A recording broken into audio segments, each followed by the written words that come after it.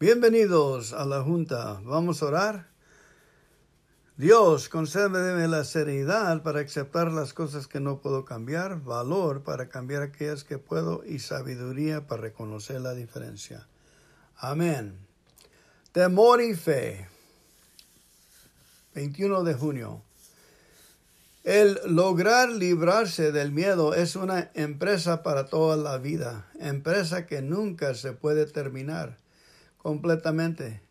Al vernos asediados ferozmente, seriamente enfermos o otras circunstancias de gran inseguridad, todos nosotros reaccionaremos a esta emoción de buena o mala forma según el caso. Solo el que se engaña a sí mismo pretenderá estar completamente libre del miedo.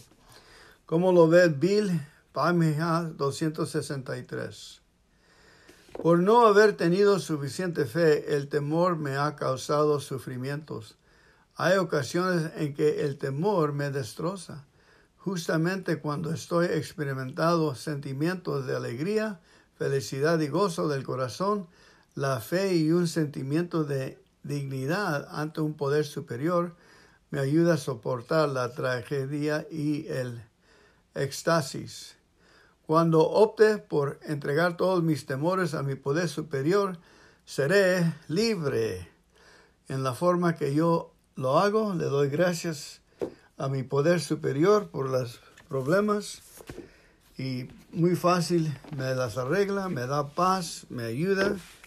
Y eso es fe, eso es acción.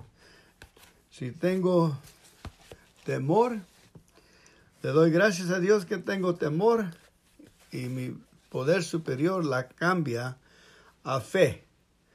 Es así de fácil. Vamos a ir a tocar una puerta. Padrino Salomón, ¿nos tienes una palabra por hoy? Ahí va. Gracias. Proverbios 21.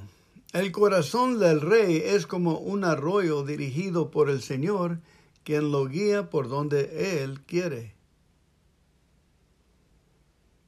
La gente puede considerarse en lo correcto según su propia opinión, pero el Señor examina el corazón. El Señor se alegra más cuando hacemos lo que es correcto y justo que cuando le ofrecemos sacrificios. Los ojos arrogantes, el corazón orgulloso y las malas acciones son pecado. Los planes bien pensados y el arduo trabajo llevan a la prosperidad, pero los atajos tomados a la carrera conducen a la pobreza. La riqueza fruto de una lengua mentirosa es una neblina que se esfuma y una trampa mortal. La violencia de los perversos arrasará con ellos, porque se niegan a hacer lo que es justo. El culpable camina por un sendero torcido, el inocente anda por un camino recto. Es mejor vivir solo en un rincón de la azotea que una casa preciosa con una esposa que busca pleitos. Los malvados desean el mal, no muestran compasión a sus vecinos. Si castigas al burlón, los ingenios llegan a ser sabios. Si instruyes al sabio, será aún más sabio. El justo sabe lo que ocurre en el hogar de los perversos. Él traerá desastres sobre ellos. Los que tapan sus oídos al clamor del pobre tampoco recibirán ayuda cuando pasen necesidad. El regalo en secreto calma el enojo. El soborno por debajo de la mesa aplaca la furia. La justicia es una alegría para los justos, pero hace temblar a los malhechores. La persona que se aparta del sentido común terminará en compañía de los muertos. Los que aman el placer se vuelven pobres, Los que aman el vino y el lujo nunca llegarán a ser ricos. Los perversos son castigados en lugar de los justos y los traidores en lugar de personas honradas. Los perversos son castigados en lugar de los justos y los traidores en lugar de personas honradas. Es mejor vivir solo en el desierto que con una esposa que se queja y busca pleitos. Los sabios tienen riquezas y lujos, pero los necios gastan todo lo que consiguen. El que busca la justicia y el amor inagotable encontrará vida, justicia y honor. El sabio conquista la ciudad de los fuertes y arrasa de fortaleza en que confían. Cuida tu lengua y mantén la boca cerrada y no te meterás en problemas. Los burlones son orgullosos y altaneros. Actúan con una arrogancia que no tienen límites. Por mucho que desee, el perezoso acabará en la ruina porque sus manos se niegan a trabajar. Hay quienes se le pasa codiciando todo el tiempo, pero a los justos les encanta dar. El sacrificio del malvado es detestable, sobre todo cuando lo ofrece con malas intenciones. El testigo falso será silenciado, pero el testigo creíble se le permitirá hablar. El perverso finge para salir del apuro, pero el honrado piensa antes de actuar. No hay sabiduría humana, ni entendimiento, ni proyecto que pueden hacer frente al Señor. El caballo se prepara para el día de la batalla, pero la victoria pertenece a Dios. Ahora vamos a leer del nuevo libro de la viña. El nuevo libro es nuestra gran responsabilidad. Eso nos viene por mayo 2020. ¿De qué trata el nuevo libro? Nuestra gran responsabilidad. Muy buenas tardes, querida familia en AA. Mi nombre es Luis y soy alcohólico. Esta es una frase con la que generalmente comenzamos nuestra participación en una reunión. Pero, ¿sabemos cómo comenzó a usarse esta frase? ¿Sabemos cómo fue que se dio el nombre de Alcohólicos Anónimos a nuestra comunidad? Muchas preguntas que quizás algunos digan. ¿Y para qué sirve toda esta historia en mi recuperación? Puede que tengan razón, quizás no sirva de mucho para dejar de beber.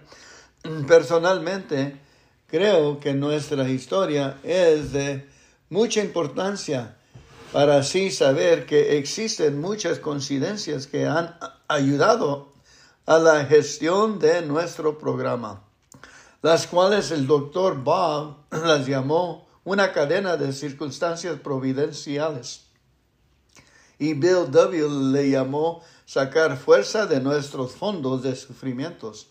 Se fue forjando nuestra comunidad, la que fue creada en base a nuestros errores. El primer error fue perder el control de beber socialmente y dejar nuestros instintos naturales descarriarse. Si bien es cierto que la mayor parte de nuestra literatura nos enseña a descubrir la verdadera naturaleza de nuestra enfermedad, también hay muchos libros que nos enseñan cómo fue que fuimos creciendo como comunidad, cómo fue que nuestras tradiciones se formaron, cómo fue que aprendimos de nuestros errores para que esta sociedad se mantuvo por 85 años. Y lo más importante para mí es cómo fue que personas no alcohólicas fueron una parte muy importante, casi imprescindible en todo este proceso. Ahora bien, este nuevo libro, Nuestra Gran Responsabilidad, saca a la luz muchas cosas que ningún otro libro ha sacado. Este libro está basado en las charlas que nuestro cofundador Bill W. dio en nuestras conferencias. Muy interesante, por ejemplo, saber cómo fue su lucha para poner en marcha la idea de nuestra conferencia de servicios generales. Cuando Bill pasaba por los más duros momentos de depresión, también por su contenido histórico, y quizás al leer este libro aprendemos a ser más agradecidos, no solo por los veteranos en AA, sino también por muchas personas no alcohólicas. En mis inicios, ustedes me decían que tenía que enamorarme de este programa, y a través de este libro veo cómo cientos de personas no alcohólicas no solo se enamoraron, sino que dieron su vida por AA. Este libro transcribe la participación de nuestros arquitectos de la estructura de AA. Bernard Smith, en la Conferencia de Servicios Generales de 1953, algo que se tiene que leer, no te lo pueden contar. Tienes que experimentarlo por ti mismo. Otra cosa que me fascinó es la transcripción de la charla que dio Louise Wilson, la esposa, en la conferencia de 1966. Compartió cómo eran nuestras reuniones en nuestros primeros días. Algo que no sabía era que en las primeras reuniones de AA, cuando aún no tenía ni nombre, y las cuales se hacían en casa de los pocos miembros, no eran solo alcohólicos, sino que se envolvía a la familia, madres, hijos, esposas, etc. Asimismo, relata cómo fue que se creó Al-Anon. A través de este libro he podido darme cuenta de muchas cosas. Por ejemplo, que gracias a la perseverancia de Bill y a la sabiduría para mantener las cosas simples del Dr. Bob, pudimos mantenernos 3 años, y en 1938 se creó la Fundación Alcohólica con 5 custodios no alcohólicos. Y no creo que hubiéramos podido subsistir nuestros 5 primeros años sin la Fundación Alcohólica. Bill y el Dr. Bob se dieron cuenta que 40 alcohólicos se estaban manteniendo sobrios a consecuencia del programa con tan solo 3 grupos, y Bill pensó, ¿y cómo vamos a llevarle el mensaje a los 6 millones de alcohólicos activos en Estados Unidos y Canadá? Es más, ¿cómo les vamos a pasar la buena nueva a los 20 millones de alcohólicos activos en el mundo entero a ese tiempo? Luego vino el 4º año del calendario de AA y sale nuestro libro grande. Pero este acontecimiento nos trajo mucho trabajo. La perseverancia y visión de Bill no quedó ahí, ya que en 1941 empezó con la idea de nuestra conferencia de servicios generales, y no fue hasta 1946 que, gracias a la ayuda de Bernard Smith y Jack Norris, ambos no alcohólicos, se pudo poner en un proceso de probatoria. Este libro describe los obstáculos y problemas que tuvo Bill para poner esta idea, la cual fue aprobada en nuestra primera convención internacional. Y no creo que hubiéramos podido llegar a nuestra mayoría de edad sin la conferencia. Era así como se iba poniendo peldaño tras peldaño para así llegar a 80 y tantos años. Ahora dígame si nuestra historia no es importante, ya que en mi opinión muy personal no fueron simples coincidencias. Fuimos guiados por un poder superior y con la ayuda de muchísimas personas no alcohólicas, quienes nos dejaron uno de nuestros principios, que es el de hacer cosas desinteresadamente y sin esperar nada a cambio. Este es un libro con un contenido muy valioso, tanto por su valor histórico como por las enseñanzas, como por ejemplo, Bill dijo, Nuestras tradiciones son una lista de las lecciones del pasado, pero lo que más me conmovió fue su participación en una de sus últimas conferencias donde dijo, ¿y ahora qué diablos vamos a hacer cuando el sepulturero venga por Bill Wilson? Y él mismo se contestó, hacer mucho más de lo que hemos estado haciendo y que Dios los bendiga. Es un buen libro fascinante. Sí, A.A. llega a su mayoría de edad, me dio a conocer la historia de A.A. y transmitirlo me sacó lágrimas, pues vimos cómo habíamos desarrollado y que por la divina providencia llegué a A.A. Este libro es el complemento. Una vez más, mi nombre es Luis y soy alcohólico. Dios bendiga a A.A. Luis A. de A.A.N.R. A.A.N.R. Gracias por llegar al estudio hoy, a la junta. Que Dios bendiga a A.A. Y yo tengo este libro en inglés y lo estoy leyendo. Y les urjo a ustedes que por favor vayan y agarren su libro, Nuestra Gran Responsabilidad. Amén. Padre nuestro que estás en el cielo, santificado sea tu nombre. Véngase tu reino, hágase tu voluntad aquí en la tierra como en el cielo. El pan nuestro de cada día, dánoslo hoy, y perdónanos por nuestros pecados, así como nosotros perdonamos a nuestros pecadores.